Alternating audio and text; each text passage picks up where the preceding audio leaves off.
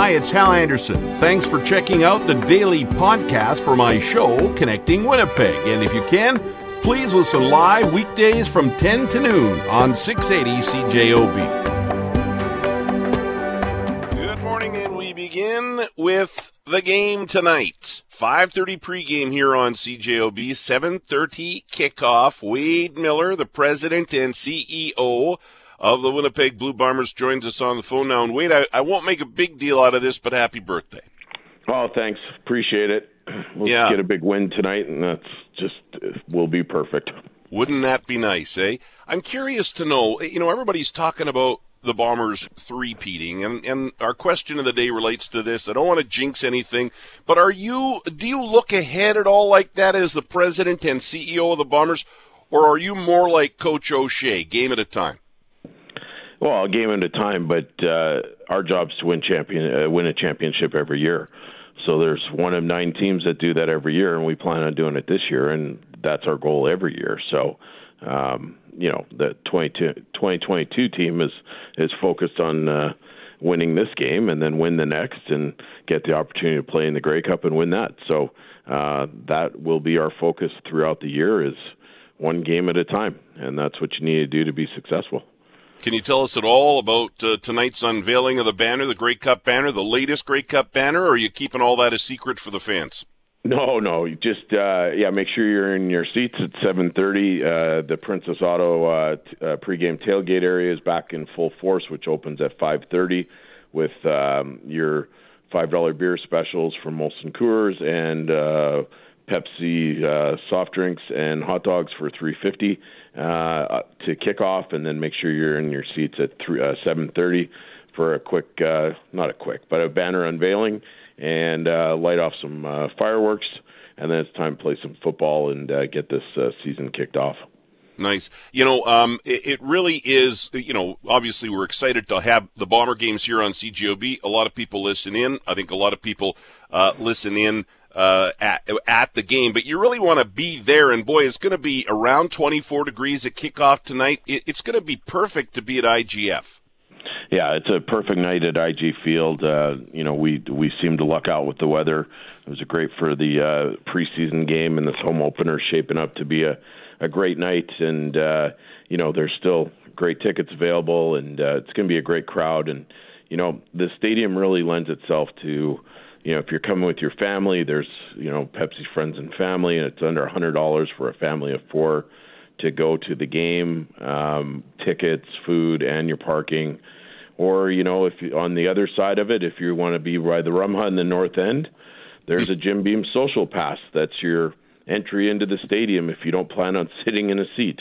There you go. There's everything in between, and we just have such a great fan base, and I know that our players are so excited to come out and play in front of the best fans in the CFL and the loudest fans. And we need to make sure that we're ready to go, and the fans are a big part of this, and we want to hear how loud they are tonight, and make sure that Lapo's return to Winnipeg isn't very welcoming.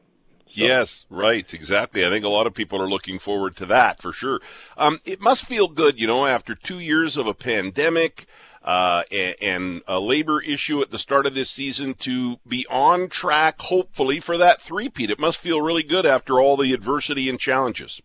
It feels great to be kicking off the season on time, get our fans back, getting back to normal, and just, we need this as a province and city, as a country. We can see it. You can feel the excitement in the community, and, seeing fans back in the pregame tailgate area before the games, is, in the kids area, seeing them back on the, big inflatables and all the different things that are out there for kids and for the adults is just great to see and to be a part of. Mentioned it's your birthday. I think for me anyhow, Wade, on birthdays, I often look ahead to what I want to do in the future, but I often look back, and I wonder if, Wade Miller, number 34 on the field, ever thought, what, I want to run this thing one day. Was that ever, president and CEO, was that ever in your sights as a player?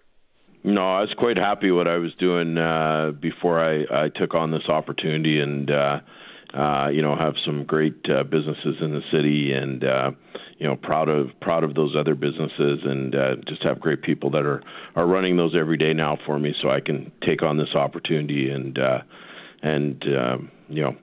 live out a dream, being involved with the football club at a different level. 11 years as a player, and now in the role I'm in now is just fantastic, and enjoy every day of it. And the 10 times a year where fans come to IG Field is what's really special, and we have such an amazing team off the field here too, and that game day experience is second to none in North America, not just the CFL. And we look forward to seeing our fans here, and the big skip the dishes bacon Bomber Dog today is a special, and Grey Cup merchandise is 15% off for all the fans, and 25% for season ticket members in the stadium tonight. There's a special commemorative T-shirt tonight that has an image of 2 rings on it. Limited edition, will be one time at the game, sold today and at the game. It looks really cool. It says back-to-back on it. And a ton of things going on, and just will be great. And a great halftime show with some ultimate frisbee dogs, which are an unbelievable show what these dogs are capable of doing. So yeah, those dogs are amazing. That don't you wish sometimes that when you have a bad game, and the Bombers haven't had a lot of bad games, but when you have a bad game, sometimes you wish they would perform like those dogs do. I've seen those dog shows, and they really truly are amazing. You know what I think is kind of cool, Wade, is as a player, you didn't win a Grey Cup, and we're going to talk to Troy Westwood later on. He obviously did not win a Grey Cup. And here, as the president and CEO of the Bombers, you're getting a chance to be a part of a Grey Cup winning team. I mean, we all are as fans, but I think that's pretty cool, right? Doug Brown is part of our broadcast. We're going to hear from Doug later on today. All these great players that didn't get the chance that you're now getting maybe to do it 3 times. Well, what you said is what it is. It's about the players, and seeing those players in 2019 and seeing those players in 2021 celebrate for the Grey Cup makes all the work that goes into that special, because it's for those players in the locker room and for our fans. Like, that's what it's about, that's what keeps you, driving to say, the 2022 team needs to feel that too. It's so special for players, coaches, and our fans, and it's so cool to see and be a part of. And so why wouldn't you want to make it 3, right? Yeah, so for sure.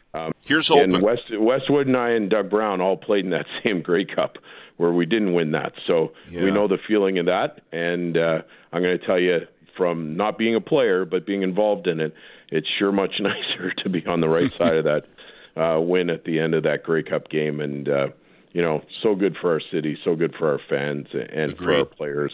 It's especially coming out of the pandemic, and that 2021 team was so resilient, fought through real tough COVID protocols, stayed healthy, took care of each other, and made sure they were all playing every game. And heck of a season, and now it's time to come back and do it again in 2022 with every other team knowing who they got to beat, right? Well, I think the other teams are figuring the Bombers are the ones they're going to have to beat. I don't want to jinx it, but I feel real good about a 3-peat. All the best, Wade. Thanks a lot.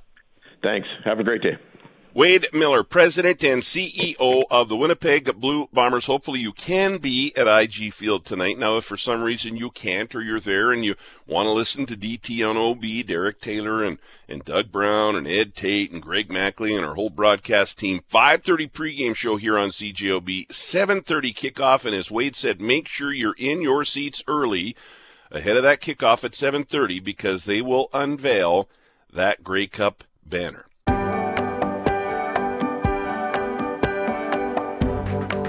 We begin the second hour here with Troy Westwood, Bomber great. Troy, good morning. What's shaking, my pal Hal? Good to talk to you, man. Do you think the Bombers can 3-peat? It's our question of the day at CJOB.com. We don't want to jinx things, but you really have to think the Bombers, out of all the teams in the CFL, have the best chance to win, and that would be a 3-peat. Hell yeah is the answer to that question, my friend. I've been wondering for a good month here, just how much fun are the boys having at training camp, right? Like walking around, starting around, chest out, just full of like being back-to-back champs. I just can't imagine. Training camp is, there's a lot of hard work for all the guys that aren't kickers, but there's a lot of fun there too, right? With the camaraderie coming back, and even though they endured a strike and all that sort of BS, but just being in camp as back-to-back champs with looking out, into the landscape with back-to-back-to-back, almost on a silver platter for you by all indications. Oh my goodness. I think they have a great opportunity in front of them. Yeah, I do too.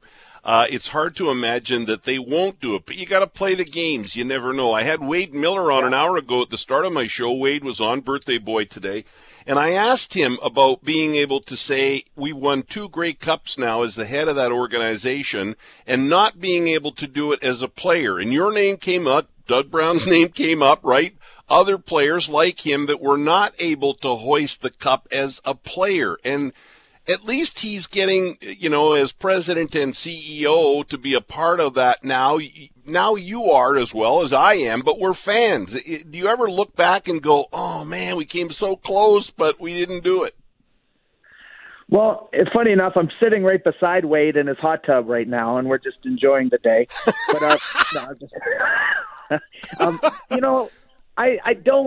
just hate, I don't like that mindset. So like the all shoulda, woulda, couldas and stuff. And I've talked about this, and I know people will think right away if I'm talking, like, oh, Westbridge, you idiot, you blew the 0-1 cup. I mean, we went to 4 cups when I played. We had a great chance to win at 2 of them for sure and should have, but didn't. But, that whole hindsight being, I like to rip the rearview mirror off of my life vehicle, I'm not looking over my shoulder and dreading and regretting. And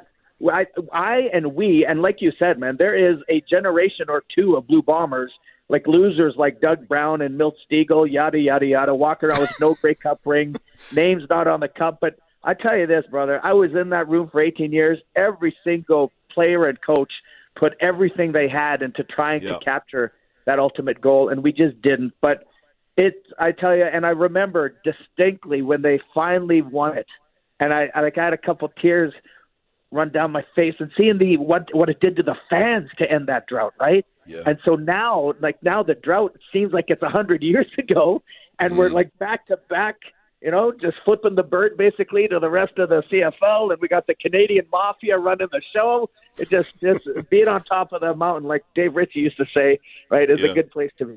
Yeah.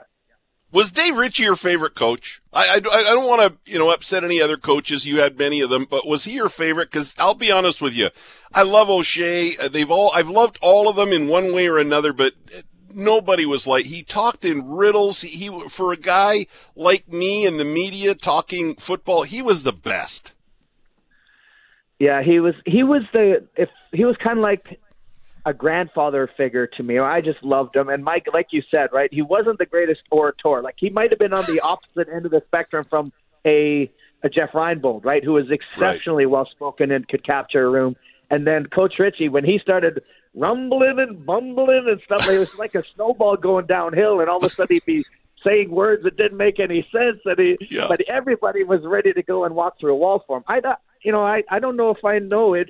It would be a combo of Coach Ritchie and even Jeff Reinbold. Like, never ever will forget. We're 0-10. Bob and I are kneeling beside the field, and he looks to me one day and says, "Can you imagine how much fun this be if we were winning?" Like the guys were still totally dialed in and loving playing for the guy, but we just didn't win. And then of course there's Cal, right? So when I showed up, it's freaking Cal Murphy. Yes sir, no sir. Like I love the intensity of being around Cal and playing for him. So probably one of those 3 guys. And then of course the reason why I got my scholarship in college was because of Urban Bowman, who was an assistant coach and a head coach for a long time. So seeing him get the chance to be a head coach is really cool too. But all the coaches I ever had, except for one that people would probably recall that stands out as just really good guys and guys that I loved being around, and it was a lot of fun. Yeah.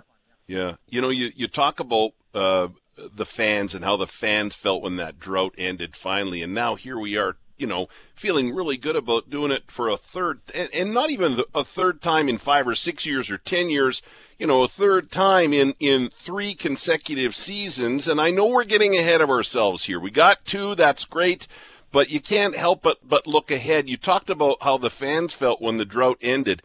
You played for, as you said, almost 2 decades. When you didn't win those cups, you tell me, but I don't think you were upset about not winning for you necessarily, but for the fans. Am I right about that? No. Good answer. Good answer. Yeah. And that's another funny thing. I remember late in when we were in there in 2007, the whole storyline was, let's go win one for Milt. I was like, win one for Milt? What about me and our team? Great, let's get one for Milt. But there's like 5-6 guys here that have been around for a long time that are trying to get their first as well. But but I get what you're saying though, right? Because you go out in the community to share that with the community.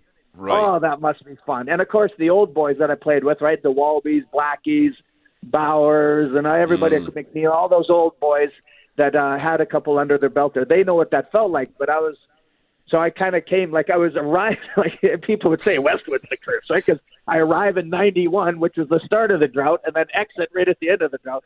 But yeah, sharing it with the community, like you could probably take the feeling of sharing it with the community, times it by 100, and that's what it's like feeling it with guys, with your brothers in arms, right? The guys that you're in there and doing all the prep and all the battle and the bleeding and sweating and all that sort of stuff to go win it. So yeah, it would be a real cool thing to share with the community. Oh, Westy, you were a piece of work. I'm telling you, the only guy ever in my almost 40-year radio career to streak through the studio while I was live on the air. That actually did truly happen. And maybe one day when I write the book, I'll tell the whole story. But listen, in order to be considered a dynasty, we've got to win this, right? I mean, this would put us in the book, in the CFL book, with other teams that have been dynasties. That's a great point, my pal Hal, and I totally 100% agree. Right now, you've got a great team that has accomplished something spectacular in back-to-back, but if you can go right back-to-back, then there's no question whatsoever that that's a long enough time frame of domination to be dynastic without any question.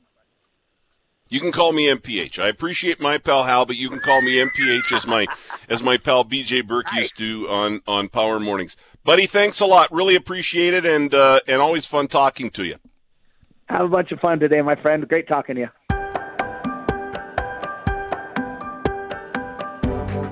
Joining us now, back in the mix, Dr. Cyrus Dirksen. Cyrus, good morning. Good morning, Hal. You have some good ones again, some things that I'm interested to hear about. First headline for Dr. Cyrus, and by the way, his website is drcyrus.com, DRSYRAS.com. How anxiety gets out of control. Yes. Well, one of the things about anxiety, this is one way that it gets out of control. Maybe I'll put that caveat in there. One way that it gets out of control, a common way, is when people don't want to have anxiety, when they feel like it's just not okay to experience the feeling of anxiety. So what typically happens is you have that initial feeling, you have that your heart racing or your sweaty palms, or you just kind of have a internal experience of worry, and then you have this feeling like, this isn't okay, this is getting out of control, and you start to get anxious about your anxiety. And this is often when things actually get really bad for people, because then it starts to create a cycle where they're anxious about their anxiety, and then that produces more anxiety, and then they're even more anxious about their anxiety, and now you're in a spiral, and you start to feel even worse. I'll give you an example just from even diagnostics. Like, people come in and they've had a panic attack, and panic attacks actually are not a disorder. We have panic attacks when you have a roller coaster, when you're running from a bear. Those are kind of appropriate physiological responses. And people can have panic attacks, and even when they're out of the blue and, just at the grocery store or something like that, and people don't know why, even that is not a disorder. It's when people feel anxious about their panic that it all of a sudden becomes panic disorder. And so one of the first things that we do is just try to help people to accept the fact that sometimes they're going to be anxious. Sometimes they might even have a panic attack that comes out of the blue, and try to be able to cope with that without kind of making it worse. And oftentimes when I ask people, if you were able to take away your anxiety about the anxiety itself, if you were just able to accept the fact that you have anxiety, how much better would this be? And they're often like, well, maybe 50% or more. That's how much my distress would be less if I just accepted it. So that's often our first goal. And do you think anxiety increases with age, or does it depend on the person? Because I know with me, I am much more anxious at my age now than I've ever been. I think it's gotten worse for me. Not that it's horrible, but my level of anxiety is definitely higher. I remember being surprised early in my practice with people who were, older, coming in, they're not in their teenage years, they're not in their early 20s, and they're having anxiety in a new way for the first time in their life. And I remember kind of being a little bit, surprised by that and confused by that. Now, sometimes, which is even more surprising to me, people can get into their 30s and 40s and have an anxiety disorder that they didn't even realize they had. They didn't realize it was anxiety. And so that's something that's real. One of the ways that I look at that is like it's avoidance. But yes, to go back to your question here, yes, people come in at all ages having an experience, either just realizing that it's anxiety or experiencing it for the first time. And so that's something to be aware of, something to watch out for. Often it's because of something in their life, so they've been kind of pushing the gas pedal too hard for too long. And all of a sudden their body's just like, it's not working. Yeah, you would think as you get older, you're supposed to have less to worry about, not more. But anyhow, next headline, modern life changes the brain. That's the first part of the headline. So how does it change the brain? And the second part is, here's how to change it. So how does it change the brain, and how do you, change it back? Well, people experience stress, and we're all going to experience stress at different times. And usually what they're really talking about here is like chronic stress. When you're experiencing modern life, the number of decisions you need to make, the pace that you need to move at, and some of those coping factors that we have, like connection with nature or things like that, are not as available. And so people get into this bad spot where they're experiencing chronic stress. And when you experience that, you have certain signs. And they give some here, which are nice, I think, like difficulty maintaining attention, forgetting words or forgetting small things that are kind of abnormal for you to forget, difficulty with multitasking, and difficulty with managing, just having emotions kind of slip out in a way that you wouldn't want them to. So these are kind of executive functioning. These are, things that the front part of your brain is doing. And if it's not able to do it, these are the kinds of things that you have trouble with. You have trouble organizing your life, having trouble thinking things through like that. Your heart can still beat. You're still breathing, but the front part is kind of having problems keeping up.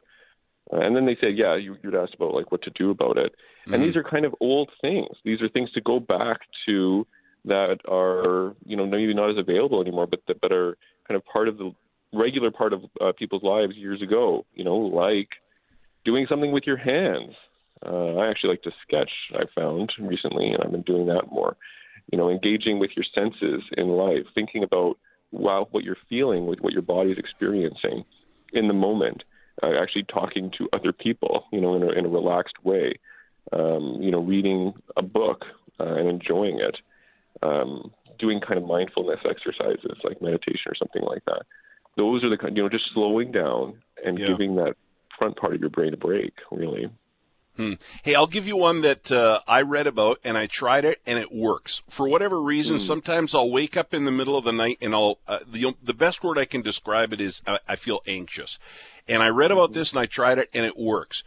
Go get an ice cube out of the freezer, put it in your hand, and just kind of move it around in your hand until that ice cube melts. And it eases the anxiety.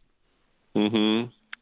That's a great one. I really like that one. That's one that often we recommend for people who are experiencing a really strong emotion that they're having trouble getting away. It's very distracting, but it doesn't distract you in a way that brings you into like a video game or into a television. It slows your brain down to kind of focus on your senses. It's kind of like here and now I'm experiencing this in my hand. Mm-hmm. It's like a cold shower or something like that. Yeah, right. That's a great one. Just kind of takes your mind. It works. It really does work. And I was so happy when I found that, and then it worked. It's great. A final headline for Dr. Cyrus. Why do we find it so hard to ask for help? I don't think we're all like this, but many of us are like this. Well, I'm sure there's people out there probably who ask for help too much, but who just need to kind of work on doing things for themselves. But many people out there, yes, do have trouble. And we have this difference in the way that we perceive others and the way that we perceive ourselves, and how we interact in that way. And like when we help other people, we experience good things. We might have some annoyance or like disruption in our lives because we're helping somebody else. And those can be momentary feelings that we focus on sometimes when we think about asking others for help. But in the end, we feel better. We feel more connected. We feel better about that person, typically. And we like to see the other person succeed without any compensation. We don't need pay. And so we need to remember that it's actually good for us, and it helps us to connect with others. So asking people for help can actually help them to be connected to you. It's a way of making a friend, not a way of pushing somebody away. But we often feel like we're a burden. We feel like we're going to make people feel badly. We feel like we're weak if we ask for help, and being weak is somehow bad. When really it's strength, really it's a way of connecting with other people, making people feel needed, which they want.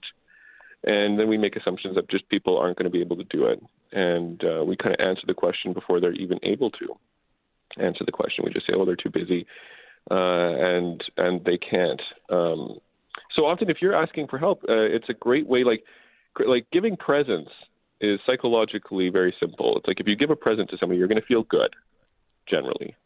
If you, but asking for help or receiving help can be complicated, and it just makes us feel sometimes down, or things like that. It makes us feel weak, and so working on your self-esteem. You need self-esteem in order to be able to ask for help, and so working on yourself and seeing yourself as being, capable, and loving yourself are keys to being able to ask for help. So we need to work on who we are and our relationship with ourselves. Hopefully then it'll get easier. Cyrus, great to have you back. Thanks a lot. For sure, Hal. Thanks a lot.